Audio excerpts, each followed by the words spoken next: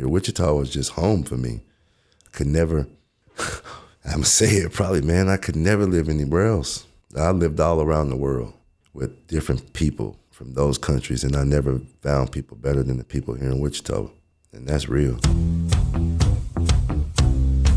I'm going to Wichita. I'm just a boy from Kansas.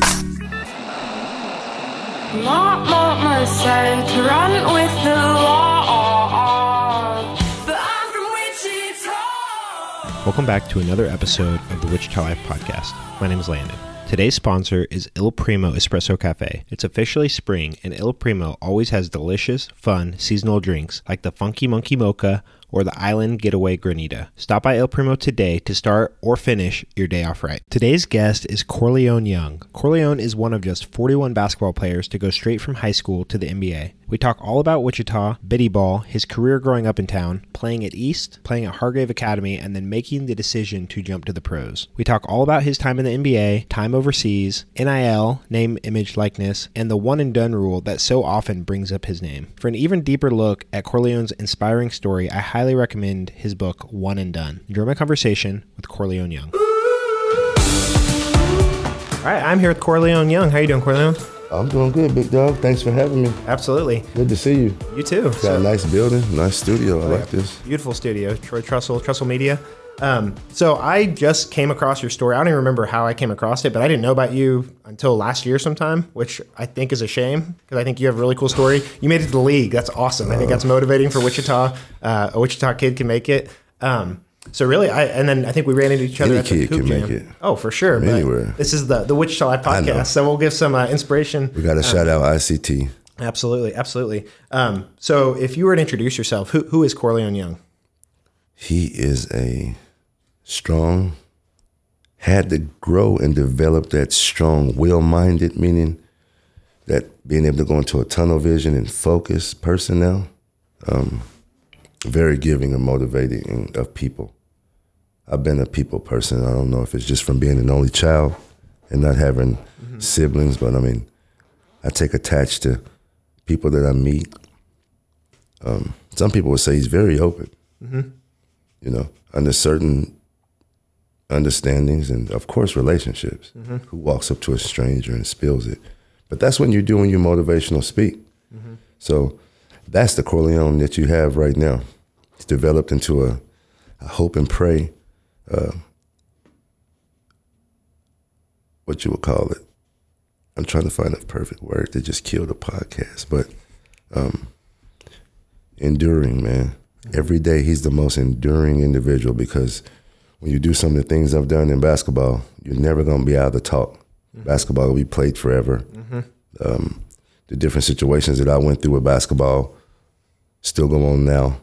And so it's just a recurring door. So I hope that I can be some of motivation to people also, not just in basketball, but like we started off just kidding. Any kid can make it. Yeah. I mean, I think that day in the incubator room, December 31st, 1978, I always make this analogy to just how if you're good to yourself and good to God and good to people around you, in that incubating room, you know, he's just going around saying, okay, he's going to be a doctor, he's going to be a lawyer. He just hit my hand and said he's going to play basketball. Sure. So, you know. Sure. I think one of the things that stood out, so I was meaning to reach out to you for a while, and then I saw you at the Hoop Jam game that Festive ICT put on, and we were walking out. I'm like, all right, I gotta shoot my shot, and it took me a while to actually get you on the podcast. On my fault, I dropped the ball. You gave me your number right away, but I think one of the things that stood out when I first met you was how intentional you were. Like, I mean, obviously looking me in the eye, but like made me feel special in the 20 seconds that we talked. Well, I knew about the podcast. Yeah, and I appreciate that. I mean, I had seen it, and that event was there as a motivating event. It was for kids, it's, you know. And so for you to be there, I knew where your heart was. So when we outside, I see your sweatshirt, you were wearing it. I said, hey, listen, good podcast. Keep doing it.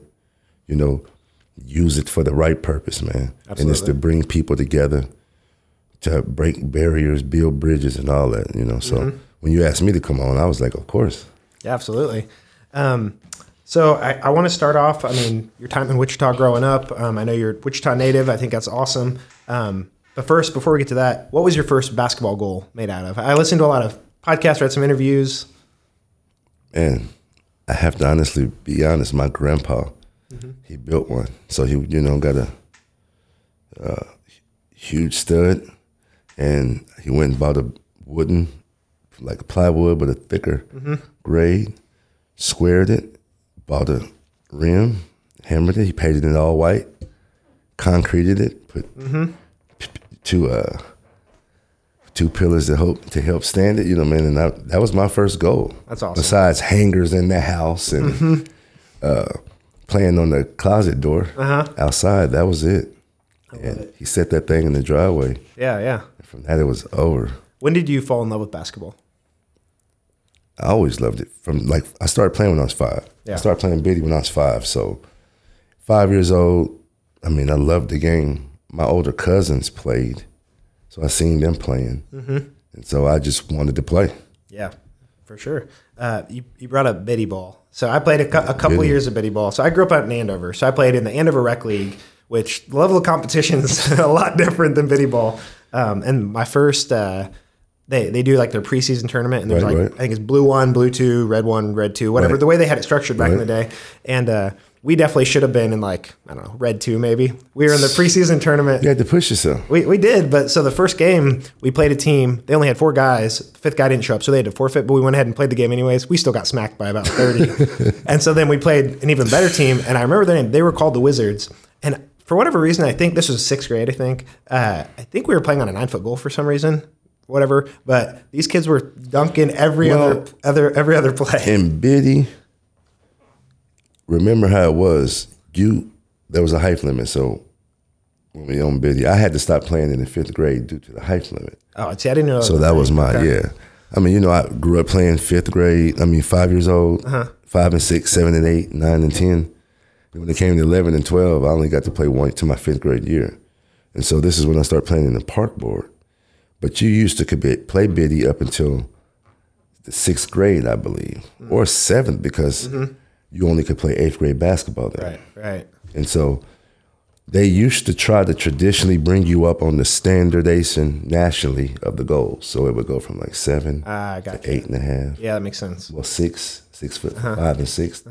Remember, all the refs were taller than the goals, than the 5 and 6, because that's just a 6 foot goal. Sure. And then you go to 7 foot, then they went to 8.5. So that's why you were playing on that. That makes sense. Goal. But they were dunking all over us, and it was ugly. But it was fun though. That was a good time. Biddy was a great program. Yeah. Do you know is there anything like that today? They have AAU or whatever else, but nothing like Biddy. What has happened, if you have to be honest, is the Y came and kind of capitalized on that version of it. Organized, fellowship. Sure. But it took the sports in a different turn. Yeah. Well, I think one of the coolest parts was you walk in the lobby and it's all of the names and the records and the winning teams and the pictures. I'm like, oh my gosh, it's like a little time capsule. Biddy was the best. It was awesome. The best fundamentally, bringing kids up. But it was something deeper socially. But we couldn't even see. I don't even know if our parents seen it. Right. It was socially diverse in those kids together. Yeah. The Salvation Army wasn't crazy. They know what humanity requires. It requires kids growing up together, learning together, playing together. So even though the East and the West Side were separated, and that was due to, geographical issues with parents going to that side of town Sure. Town was much smaller than either. Wichita was smaller. Yeah. So, but what it did was it built kids up in a competitive nature, 1, 2, but it taught the advancement. Fair playing fields, The why is something that tried to fill that void, like I say, but it's hard to step in those shoes. It's hard. For sure, yeah. So they do try. They have competitive leagues. They have the non-competitive for the beginners. So somewhere for them to play, something for them to do. You can't complain. Right. Yeah, but it's never gonna be like it was. Yeah, that was cool. That was, I was definitely towards the tail end of it, but those were good times. Man, I used to love the banquets.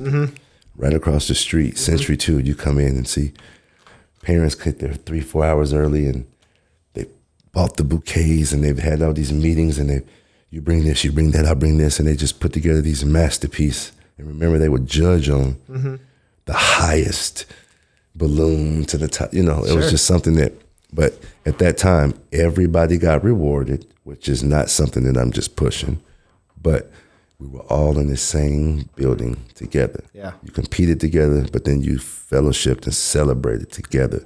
There was no team had their own, we're going to bring all the food to the banquet, we're going to bring the cake, and we're going to do it there. And so some teams used to say, well, we're going to do it bigger than them this year. So, and it just, it brings that spirit. Sure. That's sports. Yeah, I love it. Hopefully something kind of steps in and builds some community like that, because I think that was special. What's going to happen is these kids are getting much younger. Well, I don't know how much of the feeder system will grow, in what direction, the why. If there's something else that comes along, that'll just be a division of competitive versus academy level stepping up, that's how it should be. Right. Yeah, for sure. So when did you start playing like AAU ball, or like when did you start like traveling? We started traveling 6th grade, 7th, but then I really started traveling in the 8th grade. I played on the 17 and under team where Gary Cundiff was our coach, with Chuck Gunner and D'Angelo Evans and Sean Rhodes, my boy Brendan Lipton, John Rapp. Man, we had a squad. We were, the best in Wichita. Yeah, for sure. If somebody was on the all-city first team, there were a couple of players that went and played out of Kansas City then, but that was my first year playing on 17 and under. We went to travel around the nation. We finished up in like a Long Beach tournament, which was called the finale and stuff. So this is where I kind of got a name, got ranked in the nation, and the real journey started then. Probably around my 8th grade year. Okay. Where did you go to middle school at? Robinson. Okay, that makes sense. I went to Mueller and Robinson. Yeah. So I guess how different was like high school ball versus AAU ball? Because like AAU, obviously you're traveling, playing these other kids, which was probably night and day. Best kids in Wichita. Now you can't tell because they all look like, even the high school looks like some AAU the way they just play now. But traditionally it was just two totally different concepts and mindsets. One required this mindset in the summer, and one required high school mindset required your coach's mindset. You better be on point with what we're doing here. Sure. And combining those two was tough and hard. Rest in peace, Coach Allen was the best to do it. Not just because he was my coach, and of course I'm arguably the best, but he showed people how to combine the two. I traveled the nation, traveled everywhere, and came back to East, and still was able to be successful on the same level that we were nationally. We actually took our East High team to St. Louis nationally, competed against the top 25. I think we got up to number 12 in the nation, or between 12 to 15, something like that. But we had jumped up to the top 15 in the nation, and we were just a high school. There was a lot of prep schools and all these big schools. We were just East High. That's pretty cool. And we went to St. Louis, a KMOX tournament in the Kiel Center. Huge. And we represented, we put it down. And so this is where it kind of like, some people won't understand where the basketball in Wichita started to make a change. But it was after my seniors, juniors, years like that brought the hype to this city, showcasing, man, that's where Korleone is from. Got to be more. And so now it's just, it opened it. And now we had players that were able to have success even to this day. But at one point in time, Wichita was just the city along the Bible Belt, on the way to Kansas City and on the way to Oklahoma City. And they jumped and skipped and hopped over it and disrespected it for years. And I still to this day get people in my inbox, and when I go places, say, man, not just thank you, but bro, you really, because to this day, Wichita is now really known. Right. Yeah. We put out some players, Perry and them, Gavin Thurman, Jalen, just year after year, especially at East, Jawanza Poland. But to be able to, I guess what you would say, kind of like piggyback on Adrian Griffin's success because he was the GOAT. He was my GOAT. I was like, man, I want to be like him. We used to watch him. I used to watch him on TV at Seton Hall. And, you know, so that's where I just said, you know what? That's what I want to do. Just what I want to do. And, of course, with people, good people around you, a strong community like I got, you will make it if you believe. Absolutely. I think something that Wichita does need to do a better job of, though, is, I mean, one, just highlighting who those kids are, and then players are. Like, again, I moved to Wichita in 2001, and so I was pretty young. So, like, I kind of missed your era. Where'd you come from? Originally, I was from Omaha, but I moved when I was like 10. So, like, Wichita, Andover is home, but I had kind of missed that, so I'd never heard your story. But, like, there's a lot of those stories that people don't hear about. Like, Gavin Thurman, like, he was a great player, came through Wichita. He's All-American. Yeah, exactly. And then, like, I don't know, maybe it was highlighted and I missed it, but it's like, that should be a way bigger deal. We should be, like, corralling the young kids to, like, be hyping up these guys because they deserve it. It's kind of where in Wichita. Yeah. Oh, for sure. I think it No, starts I'm about here. to say this for Wichita because I can speak for it. It's the even playing field syndrome in this area. You know, it's that even playing field push, and so you will have kids in certain situations that, I mean, he's all he's ranked, he's this, he's that, but you should hear about him every week.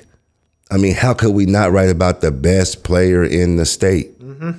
But then they spread it out. We have to give a little bit to the area, guys. If you look at that Vite magazine, it covers more area. It covers more suburban and around Wichita than Wichita anything. I mean, they print the paper here. It's located from here, I think. I mean, I'm not going there, but Sure. I was always taught to take care of home. So that's why when I retired, I came back and started to teach, show, train, and just be around. One of the biggest things I felt and I thought that was big for me was I got to touch a lot of successful people. I really did. Scott Thompson, shouts out to that coach he was with at Wichita State. Scott Thompson is an older coach. Gave me my first scholarship, really. I used to walk from 24th and Lorraine in the 8th grade and go watch them, 7th grade, and go watch them play upstairs. Listen to this. Now go get a ticket, walk through that little tunnel, walk in there, and and this is the old Henry Levitt Arena. No Coke renovations, none of that, man. I'm coming here. I used to say that. Swear to God. I never used to say I'm going to be a Jayhawk. No. When I first started, I'm going to go to Wichita State. You know why? Because those players used to come up to Mueller Elementary and play on the playground. Jamie Flowers, Big John Smith. I got to touch them. Jamie Flowers gave me a jersey. I said, man, it's over. I'm going to the league. I'm going to be better than Antoine Carr. I'm going to be better than Livingston. You know, just motivating me. No disrespect at all. That's what I was saying as a child. Yeah. I want to be that great. And we always talk about to this day how many hometown players have signed at Wichita State. How many leave? But the big question we never really understood was why? If he's good enough to play at Oklahoma State, if he's good enough to play the OU, we let Taj get out of here, Brendan Polk, Jawanza Poland. I can go down a list. They became All-Americans. Jawanza Poland was an All-American in the Big East. These are your Missouri Valley titles. I don't know if it wasn't a good look to recruit at home. I don't know if the alumni and the backing, what we call the foundation, which means money, was like, we want to go in a different look. The look was right in front of your face the whole time. Now, with NIL, our great athletes say, well, you know, we got to learn from Korleone Young and them. They didn't even really give them the love they deserve. And all those kids, guys that came behind him, Laverne Smith, Antonio Brown. Antonio Brown went to be All-American at Arkansas Little Rock. played overseas for 15 years, got records from Wichita. Mm-hmm. You would have to find it in the littlest of little print about that type of player because you just look and wash them right over. Right. But I feel exactly like you feel. I'm passionate about that. That if you take care of home, home will always come back. Teach, train, give it back. Well, that's another sad valley of the shadow of death, but nobody really comes back. Mm-hmm. Some of our young football players are leading the way right now. Devontae Harris, the Brown brothers came back training like crazy. The big Randall, John Randall, he's training. His son is a man-child, about to go to Utah, I believe. Yeah. Oh, yeah. See? You said, I didn't know. Yeah. Avery Johnson from Mays. Dylan Edwards at Colorado. I think this last class had about 10 to 15 guys. The kid that's going to Iowa State. 6'5", 240 pounds, dunked the basketball standing there. I mean, these kids will be drafted in the next 2 to 3 years. So like right now, Wichita should be realizing that this is how we capitalize. It's how we build what's coming. Embrace what's here now. Make them superstars. The superstars of today will touch the superstars of tomorrow. Right. Yeah, absolutely. And I've heard, I don't know if it's through the grapevine, but like I know like Jordan Phillips from Circle or Devontae, like Big Devontae? Devontae Harris. Yeah, Jordan. Now, I forgot about Big Jordan. Yeah, Big Jordan. So I played him in high school, and he was a big old boy back then too. But it's like, are these guys getting the love they deserve? I don't think so. Well, this is the thing, know, man. When you go play, 9 times out of 10, and some people will say it, man, I kind of feel like him. Like, I just know this for me. Like, when I go somewhere else, Kansas City, Oklahoma City, Dallas, Houston, and get across country, I almost get more love when I go away than I do here. Sure. And, some of that I know what it comes with. Right. And that's fine. We all were young. A lot of mine comes with the decision I made. It just wasn't traditional for this area. He's going to do what? Yeah. If tennis, soccer, golf, look at all these sports, NASCAR, racing. You got 16-year-old, 17-year-old endorsed, but where's basketball going to? The same concept and model. Kids are going to stay in school for 4 years now for the NIL. Right. Why would I leave? Yeah. I'm getting 1.1 a year. Coach, I think we can win the national title this next year. I'm going to stay. But here's what's the catch. If this guy coming in is more marketable, is more appealing, they're going to pay him the 1.1. And the transport portal is going to be like, and the next pick goes to, it'll be like a draft. It'll be a draft within itself. Yeah. Do you see where I was going? What I'm saying? Yeah. Yeah, that was one of the things I wanted to get your opinion on was the NIL. And love it because I love it. What we went through playing AAU basketball, and I didn't, but a lot of my friends, because they competed in college athletics, and allegations and things like that just ruined their reputations. Sure. And I wouldn't be insanely blind to say that it didn't affect me and my sitting in front of general managers and sitting in front of vice presidents. But the truth of the fact is that those players have a civil right and a worth. And it's sad that now they're measuring it in money.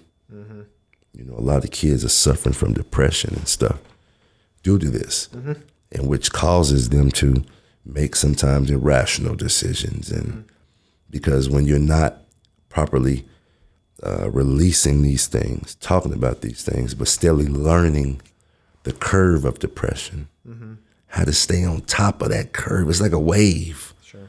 When you get down here, you got to stay with your technique and fundamentals to come up out of that part. But then you see when he come out, he got another one. That's when he say he just riding the wave. But he's in control of the being on the board. So it's something I learned that, life is wavy. You just want to be able to control and capitalize the decisions in between those waves that help you deal with when the wave comes. And these kids, imagine the 12th man on the bench. Mm-hmm. Good university say, hey, listen, everybody gets the same thing. That's what I would say. Because if you're at the end, man, we're all getting $450,000, man. Mm-hmm. Oh, yeah. Kicker is. Now, kicker is important, but we got kicker. Kicker's got a Porsche. Right. Kicker got a Panamera. Mm-hmm. Kicker's in the weight room now. Uh-huh. Kicker's tatted up. Not saying that those things bring that, but what I'm saying is things have moved into a different tradition. Mm-hmm. And, before the kicker never partied with he take care of the offensive line. Uh-huh. Now kicker's leading the way. Oh, yeah. Because the NIL shows worth to everyone. Mm-hmm. So you want to attract those really high-value athletes because his personal NIL is totally different. But the school... Yeah. Oh, yeah.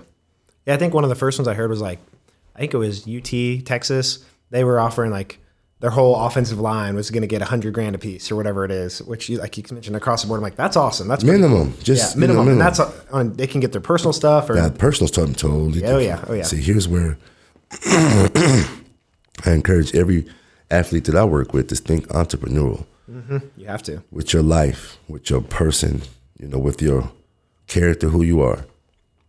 Not selling yourself, but keep yourself with a high value and worth. Mm-hmm. And capitalize on it. For sure. Be involved in the community. You know how I say, if you give it, it'll come back tenfold. And that's true. And so a lot of these athletes are being rewarded for things we haven't seen. Mm-hmm. Mm-hmm. Yeah, my brother, my youngest brother Peyton, he won a national championship at Garden City JUCO and then went and played 3 years at Missouri State. But he was done 3 years ago now. So he just missed the NIL by about a year and a half. And he's like, man, if I could have just been that close. Oh, because Missouri State. Yeah. That's a D2. That's a strong, is it? FCS, yeah. D1, FCS. Yeah. Okay. So that football, they play South Dakota State. Oh, yeah. North Dakota State. North Dakota. Right. Oh, yeah. And that is a strong. So, yeah, he missed it. Just that much. Yeah, he was close, but. Now it's interesting. I don't know if I ever watched. I watched a little bit of a friend of mine, Tiffany Bias, played at Oklahoma State. So I watched a little bit of women's basketball growing up and college basketball. But I watched the national championship this last year because it was just Caitlin Clark and LSU, and then I just saw the girl from from Louisville, Haley Van, whatever her name is. She just transferred to LSU. Going to LSU. And I'm like, man, again, the transfer portal, NIL, Angel Reese is already about to get paid if she's not already winning the national title and just has the charisma to do that. And it's interesting now they're teaming up and you're more than a basketball player, man. Mm-hmm. And that's why I like it because you should be able to express yourself in certain ways and doing certain things. Now this will show that these basketball players it's much more to them than what we've even been giving these guys a chance and gals a chance. But going back on talking about that real quick, what I wanted to let people across the country know, because I know how big this podcast is, that when the state colleges do well, ups the recruiting for the players in that state. Mm-hmm. Because that state will have a lot of players like LSU, some girls from the state of Louisiana on that team, been born, bred, and fed right there in Louisiana. Mm-hmm. That contributed to the championship. So what I'm saying is put pressure on your state schools. Put pressure on them. How you do that? Stay in the gym. Mm-hmm. Make every state school offer you. You know what? Yeah. It's a tough road. If I could start with getting all my state schools, go to their camps. When you go to their camp, tear the camp up. Really. If it's man, there's not going to be any good players there, okay, fine. Watch what I'm going to go up there and show. Yeah. Show the killer instinct, just do what you got to do. And then once you get and cover your state, sometimes some kids are looking for offers and you look for in-state first. Mm-hmm. That's where you stay. Right. But now we already know a lot of universities are bi-coastal. They recruit, but I'm saying for a player that's looking to find a school, go to those college camps and stuff like that. Go to those camps. You almost got to market yourself. Use Instagram for the right reason. Yep. Do that. Trust me, it will be seen. I mean, the universities have recruiting. It takes, and they specifically look at the social media. Man, we haven't seen this kid. Have you heard about this kid? And that's how we got to go see him. And he's more than just a dunker. Right. I mean, how old is he? 16. He's 6'4.5", 6'5". He's probably going to be a two guard. So that's kind of how it works. For sure.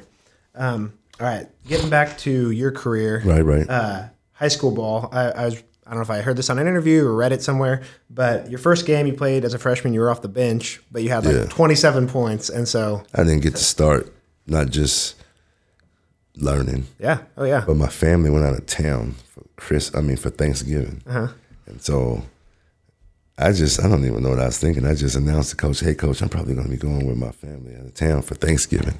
And he said, okay, yeah, we're going to practice. I said, okay, well, I'm going to miss that one. But so he didn't start me, taught me a little lesson, checked me in real early, and then said, go do your thing. Yeah. Another lesson. I mean, Ron Allen, I think, again, rest in peace, but and I never knew him, but like I've heard so many good things through, what the Eagle covered, but then like stories of people that played for him. Yeah. He was loud. He was stern, very vocal, but he would teach you what and why. And so I valued him. Absolutely. My whole career, we always talked. Yeah, that's special. A special bond. So you, having a great career up at East, what was the decision to go to Hargrove?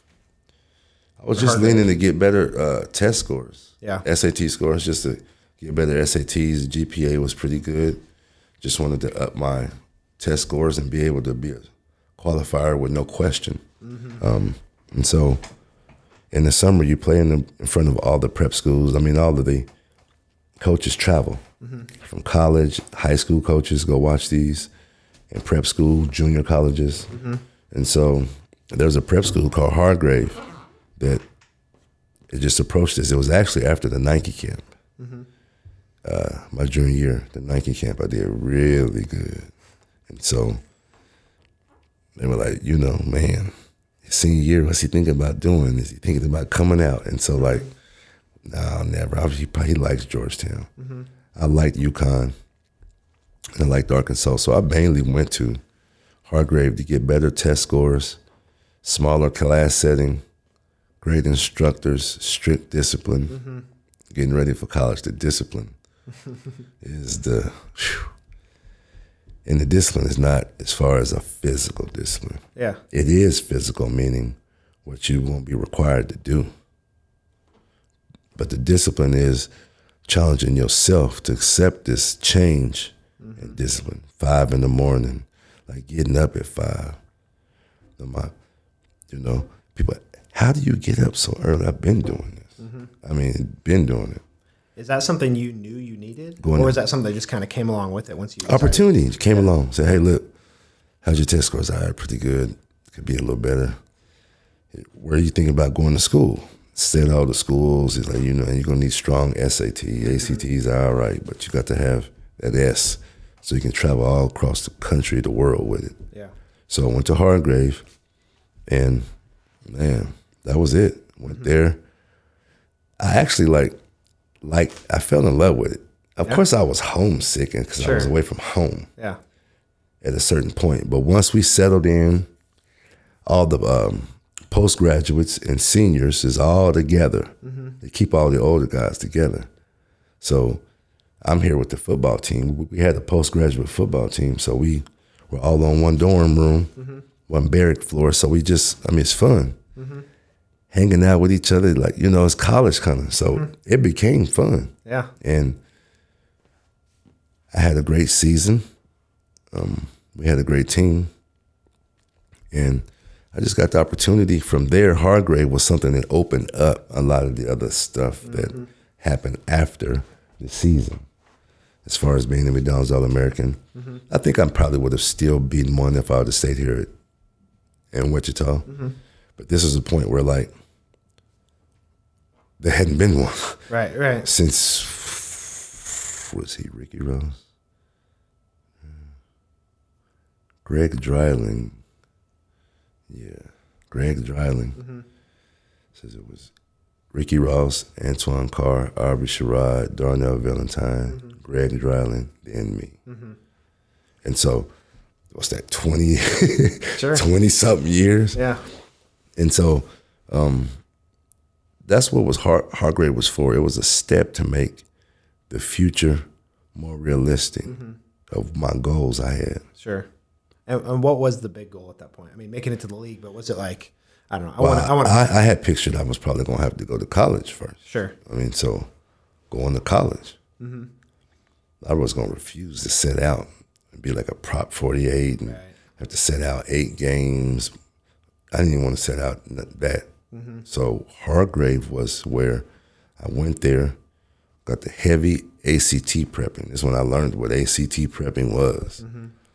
Get ACT foundation building, you know, on tips, pointers, how to take the test, the methods, you know. Oh, yeah. So you scored pretty good on yours? I did. So, and if you were able to speak to the viewers now, you'd be able to say he's kind of right because there was a way you had to take that test. Oh, for sure, yeah. How you approach strategy. it. Oh, yeah.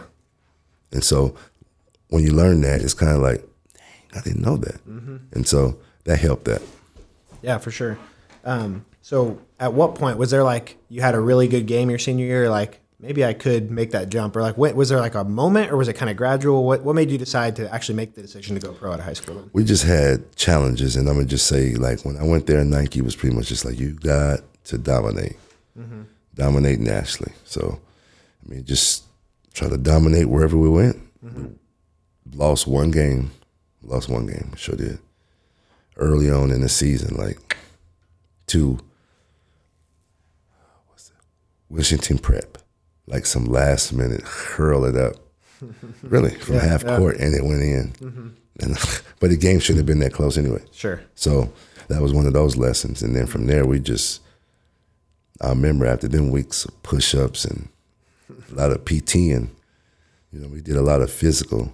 There I was able to get my body, you know, at 6'7", 230, 225, strong. Sure. You know, to be able to, if I did go to the NBA or, but this was forecasting college, just to get ready. Yeah.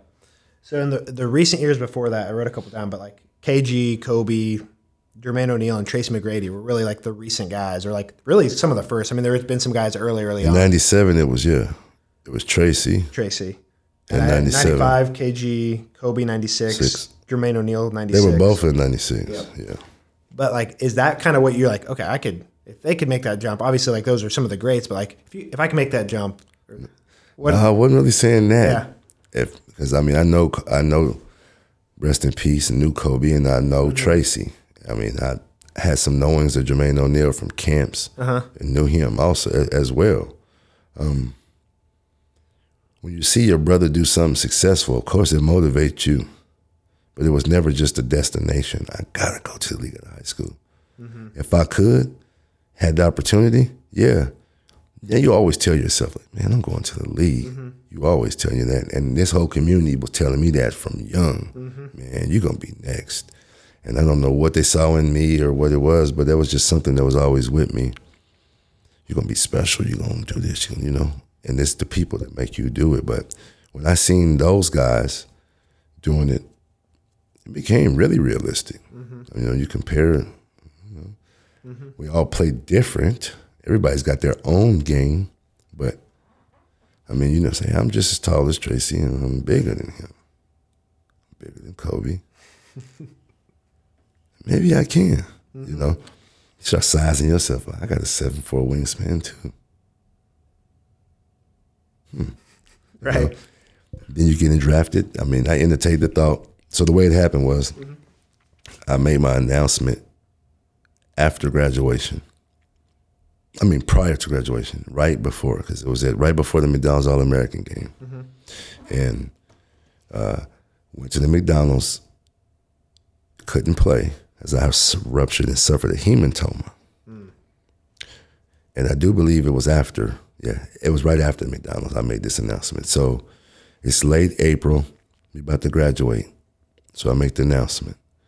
So I fly back to Kansas City. I was training out of Kansas City, getting ready.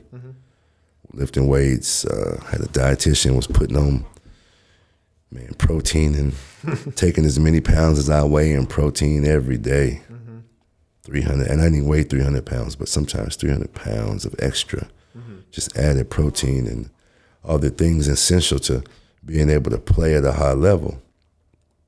And when I made the announcement, I didn't, I was being projected in the mid-first round to late first round at first. So I was like, maybe I won't have to go to this pre-draft camp. And as time went on, I got a phone call, said, "Are you ready?" For what? What? When did I get picked? They said the draft hadn't even happened yet. We're going to go to the pre-draft camp. I was like, okay, what's that? And then it was explaining like a combine camp. And so what really happened is I really did good at that camp. Really. As far as kind of stand out. Because, of course, I'm the only high schooler that competed in it. Sure. Rashard Lewis and Al Harrington didn't. Now, this can break you, too, though. Right. This could hurt you. Not break you, but it could hurt your stock. It could hurt your stock. But I've always had this no-hope. I don't care how old you are, where we're going to play, where. I just asked the coach, what position am I playing? And he was like, can you play small forward? Can you play? I said, yeah, I just got through playing that in high school. So can you play some power forward and mix it up? I said, oh, yeah. So I wound up starting off playing some power forward. And I think, Larry Brown, we had to talk about, this is where his interest came into me, just from this one game.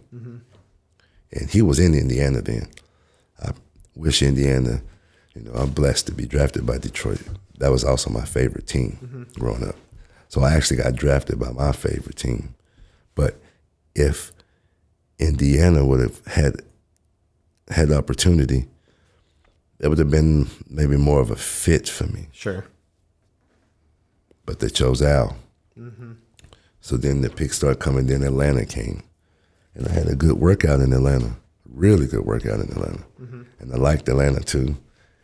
And then Atlanta took someone. And then picks kept coming in, the 40th pick came, and then I went to Detroit, which was, a good fit for me, I believe. Of course, I made the team and whatnot. So it was never set. I've said this 1,000 times so people don't know. We never intended on going to the NBA out of high school. The opportunity just came, and it's kind of like you wake up one day and you just say, I'm going to the league out of high school. And I did. And I just how the decision was made. Like, do you want to or not? I'm kind of like, I got some time. You got about 2 weeks. Yeah, I'm going. Yeah. Yeah, and that's incredible. When Indiana and Atlanta passed you up, is like, what's your mindset? Is your heart sinking a little bit? I was having a draft party. Yeah. So I had my, so the co-author of my book that I have out, he owned a bar there in the neighborhood called Backroads, right off of 13th and Vesta, across the street from the McDonald's old golf course there. And we threw a draft party there with family, friends, my agent, and we're just watching the draft. And so we just was get on the phone with some people that were at the draft because, they're going to know the pick before anybody. And so picks just going down, of course, if anybody say, oh, no, I was just calm, it's because even the first pick is wondering, dang, am I going to go first or not? Right. Because anything could happen. It's really one of those true things. Anything can happen. Team will tell you we're drafting you, and then they just change their mind because the opportunity became available. Yeah. And it could be like a crazy angle that ain't even got anything to do with you. Oh, for sure, yeah. Your draft stock. it's just like you get caught up in a trade, or you get caught up in, so it's kind of like you just keep your fingers crossed and just say, hey, the work I put in is going to put me where I belong. Yeah, I was just watching the NFL draft a couple weeks ago, whenever that was, and it was, I think it was the Kentucky quarterback. He was supposed to maybe be the top 1 or 2 quarterbacks. Ends up sliding to the second round, but it's like maybe there's 5 or 10 teams that need a quarterback, but like if they pick a different quarterback, you might slide another 10, 15, 20 picks just because nobody else needs a quarterback. Because nobody needs a quarterback. Or point guard. It's or not that you're any good. Yeah. So yeah, that's super interesting. So you make it to the league. How do contracts work? Is it like a 1-year deal, 2-year deal? How does that? I was drafted in the second round, so it was non-guaranteed. Sure. So your agent negotiate, go back and forth the team, whatever. If you make the team, now it becomes guaranteed. And so that's what I had to do. I had to make the team. You have to go to training camp. They invite in probably around 17, 18 guys, and you're a draft. That year they drafted me, myself, and Bonzi Wells, but they traded Bonzi Wells to Portland. Remember? So he was in Portland, and so you go to training camp. It's just like a training camp. You making the team. I mean, your drills and 2-a-days. It's 2-a-days for a couple of weeks, and then they mile it down because into the first week, second, third week, you're gonna start playing preseason games.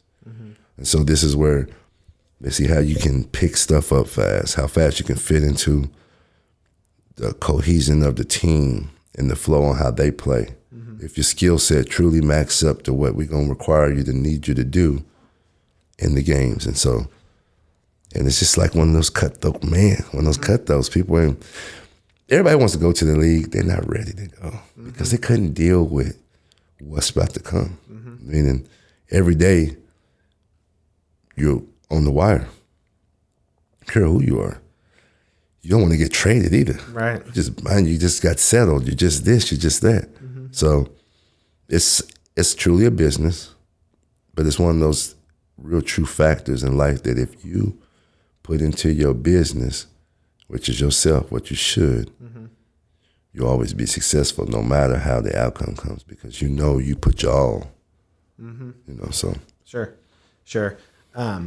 And I think something that I've kind of read and heard about is like you competed. Like you didn't get necessarily a ton of playing time, but you competed. I mean, gave Grant Hill a run for his money on a daily basis. And ass, I'm sorry.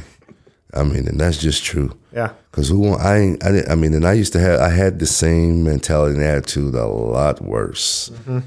Not in a negative way. Challenge, fight, compete. And so I just always had that. I didn't come to ride the bench. So in practice, if they call me picking on them, but Jud Bushler and shouts out to Steve Henson he's from McPherson. He was my teammate. I got to do it. I got to do it. And so that's where I played. That was my game. And Charles O'Bannon, I had good teammates. Yeah. Good at motivating me and probably bad at to the lengths and the strengths of how they would take it. Says, some days they come in and say, hey, you got to get in his ass today. Shit, we going to New York. You got to get in his, and I literally, like the book said, and like the interviews have been written that my assistant coach said, you see how he locked Grant down today? I lock his ass up, literally, because in my heart I knew that was a mentality that I had to have, and that's why I got the respect I got on the team, because I was the young fella. I abided by all the rookie rules.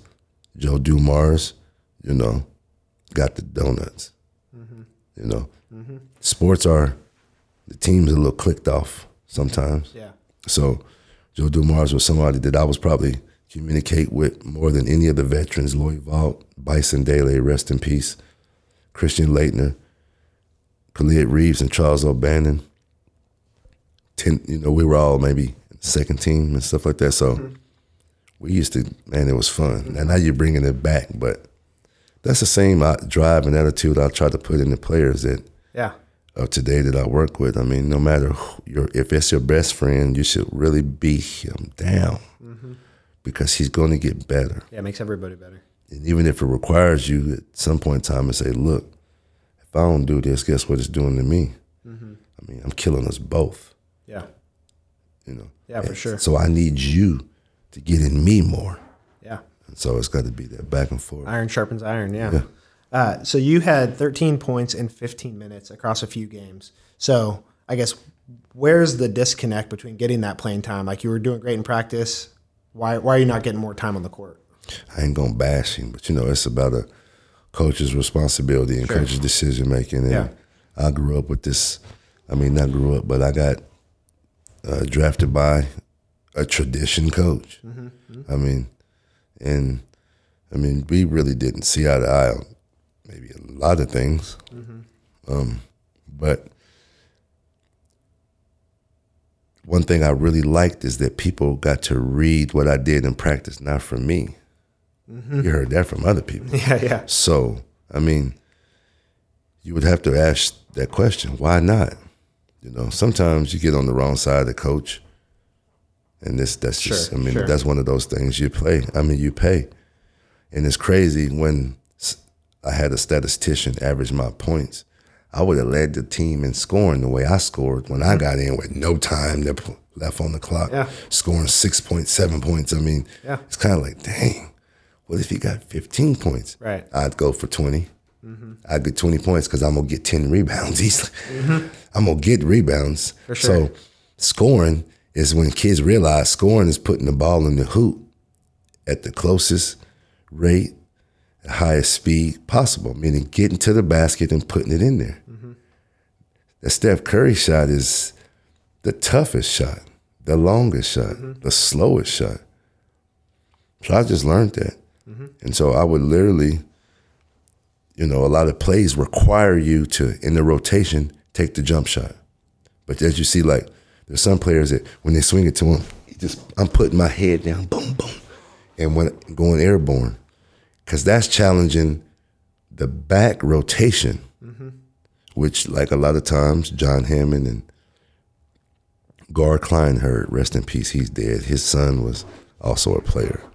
He played, remember, he's famous for hitting that shot against Boston. That's him with the Suns. Sure. It crushed Boston. That's Gar Kleinherd. He would always say, it's not about when you score in these practices. He used to tell me things. I mean, people used to tell me what I needed to do without me saying, I knew what it meant. If you let him keep catching it, like just that, okay, bet. Lock and trail. What is he? Right-handed or left-handed? He's left-handed, okay. Like, it taught me how to guard him. You don't learn how to guard him within one season. Nobody can say master. And in the NBA game, you make stuff as tough as possible for people to score. Sure. And it's either done in a number of ways. Speed, staying in front of them, power, or length. Who's longer, your length against his. And so, I'm sorry, I just got deep into that. Oh, that's awesome. I'm tuned in now. I'm kind of. I love it. I love it. Take over. No, you're good. So your rookie year ends. What happens after that? That summer we had workouts and stuff like that. They traded my rights to the Sixers, and which was happy, but I knew it wasn't guaranteed. And then the Sixers drafted Jermaine Jones, and so they invited me to camp, and it was me, Scott Turkin, Jermaine Jones. They drafted another kid named Todd McCullough. Do you remember the big kid? I'm not sure. White and redhead. Okay, yeah. With he backed up Matt Geiger. He's a good guy. And so it came to one of those situations, where it's like, man, it becomes a numbers thing. And so I finished the training camp in the preseason, and I got cut there. And so now this is when there was around with all the minor leagues, CBA, IBL, and those leagues like that. So I went to Richmond, which is an IBL team. Okay. And they had a coach named Ralph Sampson. And I think what happened with him is, like, I was coming from the Sixers and the NBA. So a couple of our first games, I mean, I came out killing 26, 28. And then it's kind of like I have to keep like explaining to everyone, yes, I can play power forward, but I don't have to. You don't have to put me there. Right.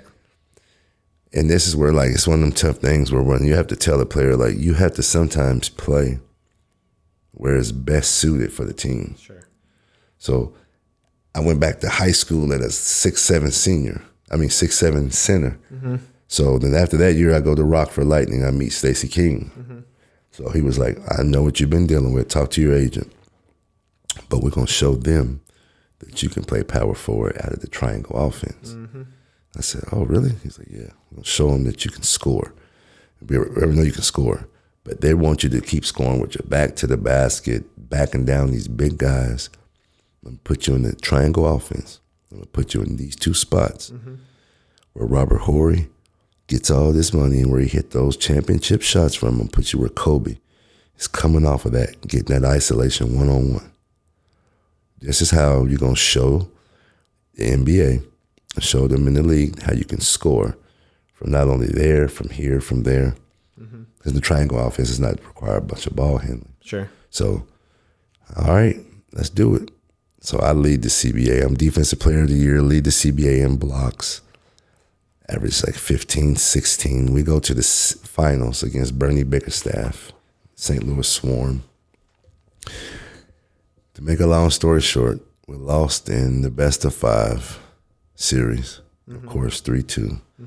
We pushed them to this game 5. And that summer, I go to play in the summer league with the Lakers. And it's crazy. I think I had a good summer league. I averaged like 14 and some change playing in this offense, though.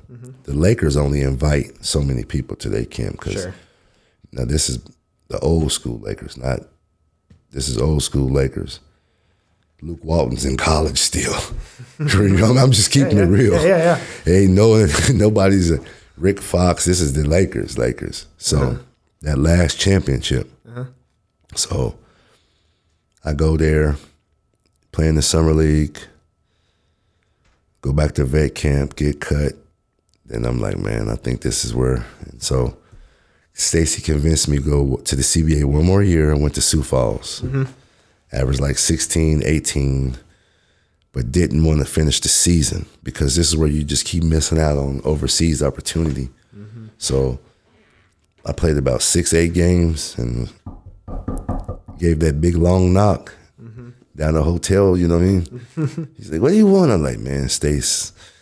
He's like, don't you, I'm not going to say the words, tell me. I said, man, but he knew the time, as a young man, professionally, profit is something that's required. I mean, CBA, anytime you play in the United States, it's never been worth it unless you play in the NBA. Even the G League, some of those guys, you see they go overseas, go to the G League. They don't have to. They don't want to. If they want to stay in the States, but they're still able to work all kind of deals because you can treat it like NIL-ish. Not coming from a school, but from private, and you can market yourself.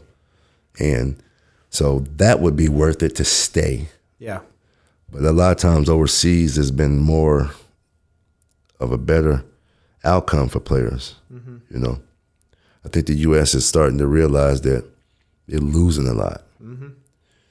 Losing basketball to the world. I think it's always been interesting. Like I mentioned, I knew Tiffany in high school, Tiffany Bias, and then like Jalen Agnew's from Andover, and she's in with the Dream, I think, right now. But like a lot of those girls go play overseas because the money. I mean, WNBA is kind of crap pay, and so they go overseas. It's like even the girls are making more money overseas. So it's interesting the dynamic of like the world game versus the USA. It is. I mean, what women's league you have here besides WNBA? If you tax the $225, and that's a big contract in the WNBA. Right. $225? I mean, some of them would be like, who's making that? You know what I mean? That's So I don't want to be insulting. No, for sure. But we're just going high. Yeah. That's what they left with. but still take care of family and kids. A lot of them, they play, so they have to have quote unquote help. Yep. You know, Yep. if they're not married, but he's probably a business. I mean, he's got his own endeavors and responsibilities to bring to the table as a family if she's married. So it's just the back and forth. I think the U.S. is going to realize it. Or world basketball, they're going to, I mean, it's not catching up, but we got to stay ahead. Yeah. Which, again, back to the NIL, it's interesting seeing how much some of these girls are making. I mean, I don't know what the top WNBA player makes, but some of these college girls are probably making more than the top college girls are making more now. Let's see real quick, just to have fun real fast. Oh, go for it, yeah. Pull that up, Jamie. Let's see. Highest WNBA salary. Oh, it's kind of bad when it doesn't tell you right off the bat. I think I saw the minimums like Taurasi, 75 maybe. 234. Wow, yeah. Yeah, that's wild. Salary rankings, I'm sorry. No, you're fine. Jewel Lloyd at 234. Yeah, so just under 235 is the highest for anybody, yeah. So that's why I said about 225 was going to be wild. like and that's the league minimum is Right. 500. Yeah, that's crazy. And I saw a statistic, I think it was either LeBron or Steph, which is obviously like the number one guys, but like they make more than like the whole WNBA times some amount. Like it's ridiculous. Which, I mean, yeah it is what it is, but it's wild. Based on our data, it appears that the compensation range for a head coach at the WNBA is between $58,000 and $85,000, with the average salary of $71,000. Wow, that's crazy. So after CBA, you play around the world a little bit. Did you have a favorite place to play? I mean, you bounced around Australia, Russia, China. I like China. Interesting. I really like China. How long were you there? 5 years. That's crazy. Yeah, I like China. China was nice. Yeah. Where is that? Really nice. I guess I don't know, China, Shanghai or somewhere where I lived in Daxing, which is Harbin. Lived in Guangzhou, Hangzhou, south of southern China by Hong Kong. Lived in the Sichuan province of Shendu. That's where the pandas, hot food is. Tangshan, I lived in Tangshan. That's outside of Beijing. Tianjin is the city. Huge millions. Yeah. Every city in China is big. Yeah. We only hear about Shanghai, Beijing, Hangzhou, Guangzhou. Yeah. Huge. Shenzhen. Yeah. They got some huge cities. Chengdu is, I mean, they're all huge. Qingdao off the coast. Like, beautiful. Yeah. Man, but I really like China. I really enjoyed this. How did they treat you as a basketball player? That's why I really enjoyed it. Yeah.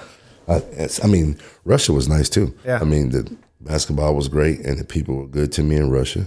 Australia was cool. I really enjoyed China though. Yeah. I did. My cousin lived over there for a couple of years, or maybe 6 months. Maybe it wasn't quite a year.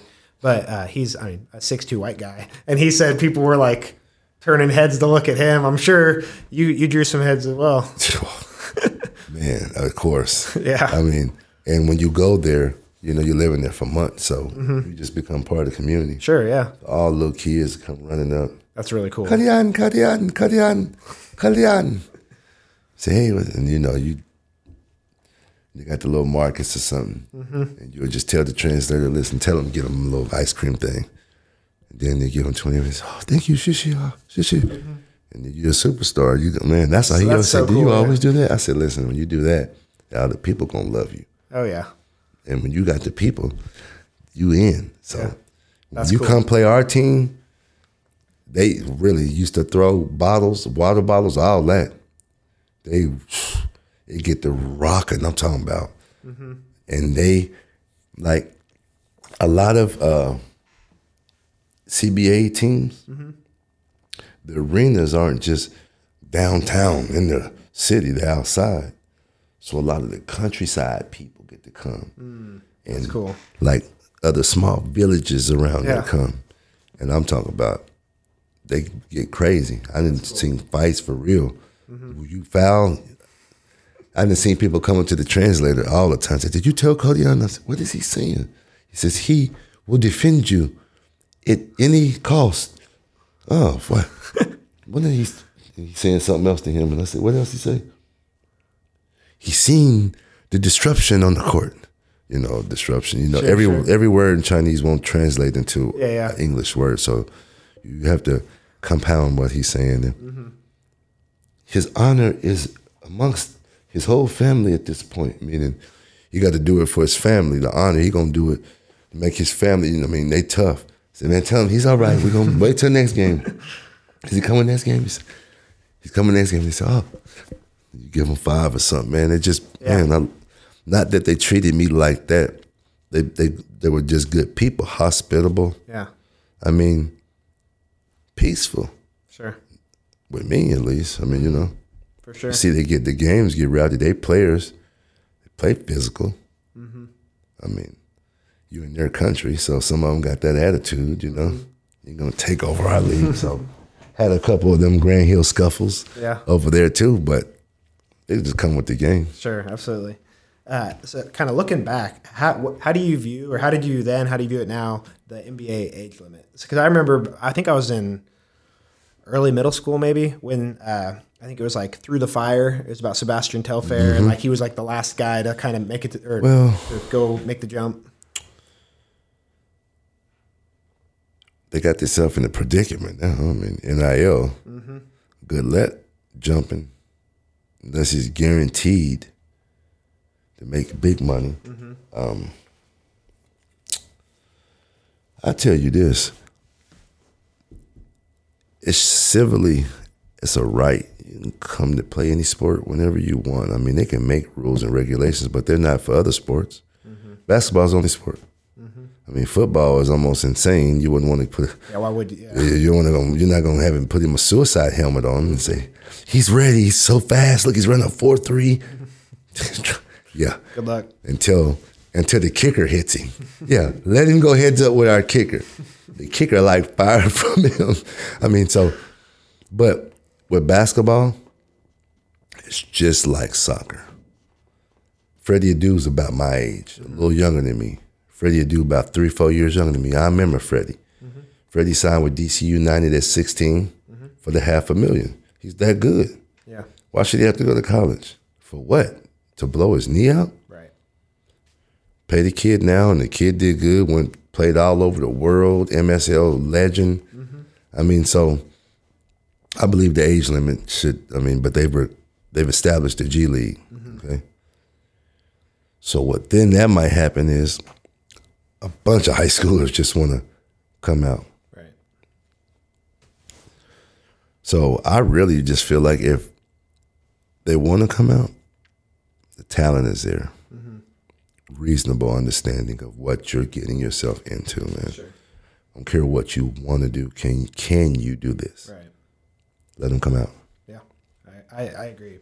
What are you up to now? Are you coaching now? What are you doing these days? So my greatest achievement is became a Shriner this past weekend. Congratulations.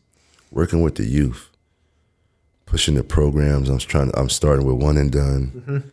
Taking just not basketball training, but combining and contrasting the two and putting them along social skill teaching.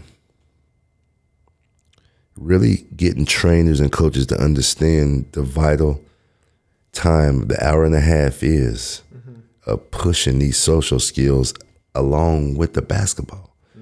You're not breaking practice to sit down and come talk about communication. You're showing, and you have to exhibit how to communicate. Take them through different exercises that entail on good communication, like team building things. That's social skills. That's all it is. The Army, people will see most soldiers as not being social. Amongst each other, they can work better than anybody in the world from all branches, because communication is one of the major things you got to have just amongst each other. And then what I'm doing also is I want to try to start a game alongside the Shrine Bowl game that they have. It's one of our biggest projects we're going to put forward. And I think it can be very successful. I think it can become very become very popular just alongside the Shrine Bowl. Yeah. So just doing a lot of work with the Shrine, with kids, man, and that's always been my passion. Yeah, absolutely. Is to work and help people. So yeah, I love that. That's what I'm doing. I'm doing some basketball training as well. Mm-hmm. Anybody that always would like to train with me, people ask me, man, I don't see you train a lot of people. It's kind of like one of those karate type things. You don't see them send out pamphlets to the dojo and stuff like that. You got to come. Mm-hmm. You got to come. Mm-hmm. And when you come meet the master, then he'll start schooling you. But you never know who's in need. Sure. So one thing I urge people, if they have questions, ask your coaches, your high school coaches in middle school. It should start there. Mm-hmm. That guy spends 4 years with you. Traditionally, he usually gets to know you. You build a relationship with your coach. Mm-hmm. You want to build the relationship with him. AAU basketball has pushed to where it goes through AAU, mm-hmm. and it actually doesn't.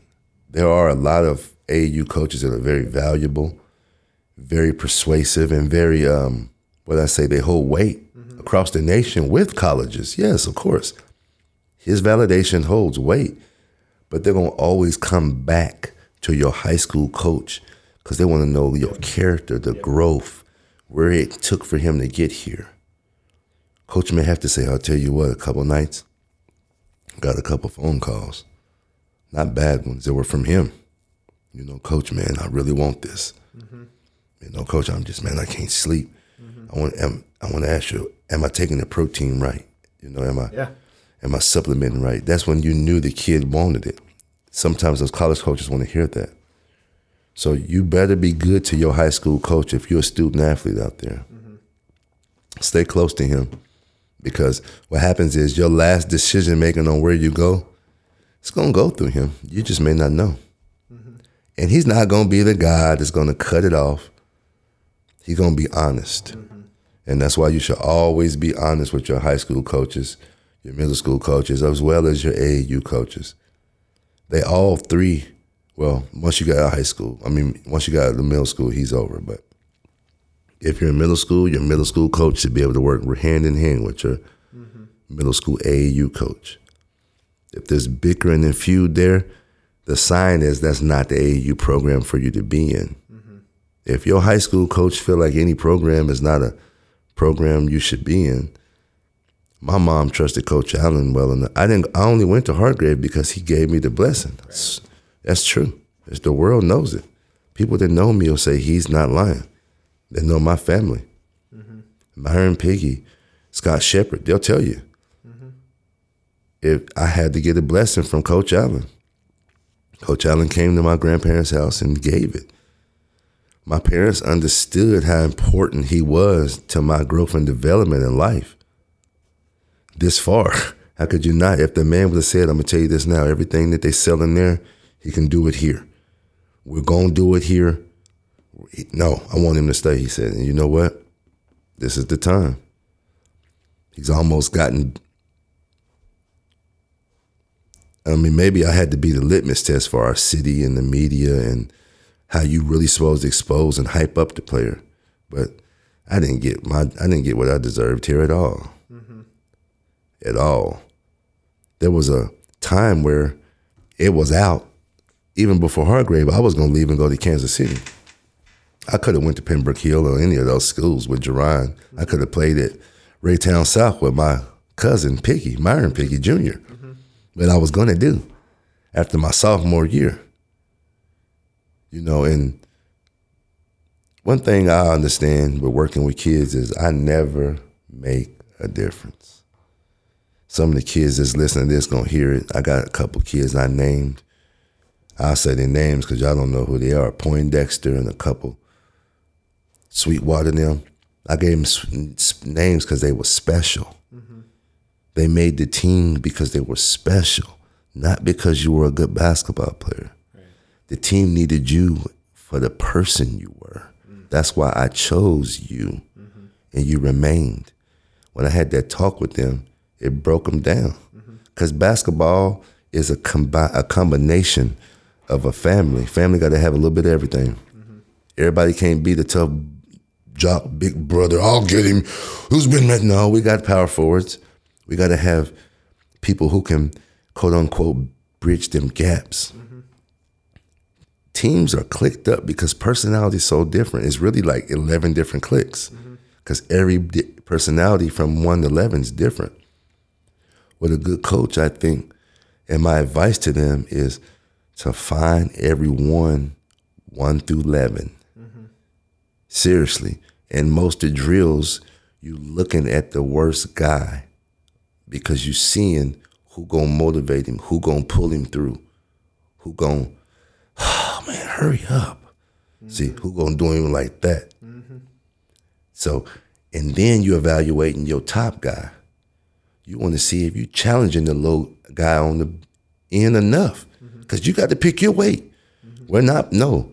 Help him over. If it's like that big old wall we got to climb in the Army, you know how it's like they got to form the chain where I'll jump, but you got to hold my feet to brace me from not falling this way, but not him pulling you over. And then we pull you, you say, I got him. We let you go. He comes over. We lean him way down the over end. That's how that works in that drill. And that's how a team's got to be. I love hearing your perspective on coaching. I think that's important for the next generation of Wichita. I think something that you've touched on either today or in past interviews is just you've achieved greatness. But what's even better than that is seeing the next generation exceed that greatness and go to the next level. And I think that's awesome. I tell every kid I work with, this is the truth, bro. You too. Even your friends. I tell my friends this so they can stay motivated, stay encouraged at a time of falling short or confusion or any of that. I have won enough for us all, and I've lost enough for us all. All you got to do is be you. What's in your heart, strive for that. Don't strive for the status quo because that's set by somebody else. What's yours? Yours may be even far superior, or it may even surpass that. So you look within you for what you want. Every kid I work with, I tell him, don't worry about how well he does it. Don't worry about how well he does it. He got his own status quo. You got to establish yours. And then we as people, that's how we motivate each other. Because we all really learn, like Jordan was one of those people that people thought didn't talk a lot. He talked a lot of crap, but in practice, he practiced hard. And it was called constructive recognition. You can see it. It's construct right in front of me. I'm seeing him run fast. I'm seeing him bust his tail. It gravitates. Everybody does it. So when you bust your tail at work, somebody else is going to do it. Don't think that, how some people say, oh, no, I don't want to show him up. That's the worst trait to have in sports. You want to show everybody up, not to show how well you can be, to show them how well they can be if they work this hard. Sure. Yeah, I love that. I just got one more question for you. I asked this one to everybody. Why I wear a cowboy hat now? Oh. Yeah, that was the one. The Boots cowboy hat. There you go. Cushion, Oklahoma, man. I'm an only child. My grandparents raised me. My mom, I was raised in my grandparents' house. It's only a 2-minute story. Every other weekend, both my grandparents are from Cushion and Brooksville. Cushion, we heard of that, was the oil, where the oil center of Oklahoma right there. Brooksville, 16 houses, country, cowboys. That's all I grew up seeing my whole life. I'll show you a picture real quick, and you're going to say, wow, this is why I wear the cowboy hat. Because the man that raised me, I seen him wearing this thing every day. It was crazy. Here you go. I never can find it when I need to find it. Here it is, right here. They're probably like, man, he got a lot of people in his phone. No, just got a whole bunch of pictures everywhere, like pictures from 15 years ago. So that's the guy that raised me. I don't know if the camera can get a good vision of that, if you can zoom in, but that's why I wear that cowboy hat. There it is, yep, cowboy hat. That's me in the 6th grade. Going to the 6th grade, I was in the 5th, going to the 6th grade. That's a great We in picture. Cushion, Oklahoma, going to a rodeo. That's a great picture. So I done reincarnated my grandpa in me. I bet a lot of people don't know that. He's one of the best men I knew, man. That's awesome. Raised me. Carried on. I love it. Last question. What does Wichita mean to you? Wichita, you know I love you. And you know I hate you sometimes. That's just life. I'm just joking. Wichita is the place of peace. I mean, you come here and raise your family, man. And sometimes I said what I said about hating Wichita because sometimes the news and then the rest of the country sees a side of this city that's not our city. Isolated incidents cause reasoning for people to judge in a different way, man. This city, you come raise your kids here. You come establish friendships here. I have friends that moved here that I didn't even know before. White, black, Hispanic, Asian. This is a place where you can come and get the best education in the country, in the middle of the map. Everything. We have a little bit of everything here. Wichita was just home for me. Could never, I'm going to say it probably, man, I could never live anywhere else. I lived all around the world with different people from those countries, and I never found people better than the people here in Wichita. And that's real. And they'll say I'm saying it because I'm from here, but from the person that thinks he hates, from the person that thinks he hates for this reason, all you do is find a reason to love that person. In Wichita, man, there's no barriers here. They're invisible. They really are, because a person will welcome you in their home. If they don't know you, if you need help, it's cold. I mean, these things have happened to me. Help me with a tire. 2 people. You know that saying, they say, do the test. Have 2 people act like the car stopped. One person has got it in neutral, struggling, trying to, and then the other person is just sitting in the car looking, texting. Who the people gonna stop for first? The person that look like they're helpless, or the person that's trying to help themselves? Sure. Yeah. And Wichita is that people. Man, if you try, they'll build it for you. They'll finish the project for you. So Wichita is my home. Wichita is where I walk forever. Support, claim, and of course push people to move here. The air capital of the world. We got good basketball. They talk about Kansas City barbecue. We got good barbecue here too. We got one thing better than both those things, man. We got good people here. We got the best people, I think, in the United States of America. People come here and say, I never knew it. Kansas? Well, then quit driving right by, going to Oklahoma City and Kansas City. Stop through here. If you're going through I-70, we've an hour and 10 minutes from Salina, right? You come down an hour and 10 minutes, you won't regret. Bypass, come through Wichita. You'll keep coming. Korleone, appreciate you coming on. Where can people find your info on your camp, your book? Oneanddone.com. One and Done on Facebook, Instagram, Twitter. And you can locate me there for training. Got all the information. Perfect. I'll be sure to share that. But again, thank you, sir. Appreciate you coming on. Thank you, bro. I appreciate it. Good. I love this podcast. If you didn't know, now you know. You need to subscribe, tune in, stay on board. Appreciate it, Korleone. Thank you so much for listening to this episode of the Wichita Life Podcast. Check us out on social media at Wichita Life ICT or our website, wichitalifeict.com. Huge thanks to Jake B for editing and producing our podcast. Have a good one, and we'll see you next time.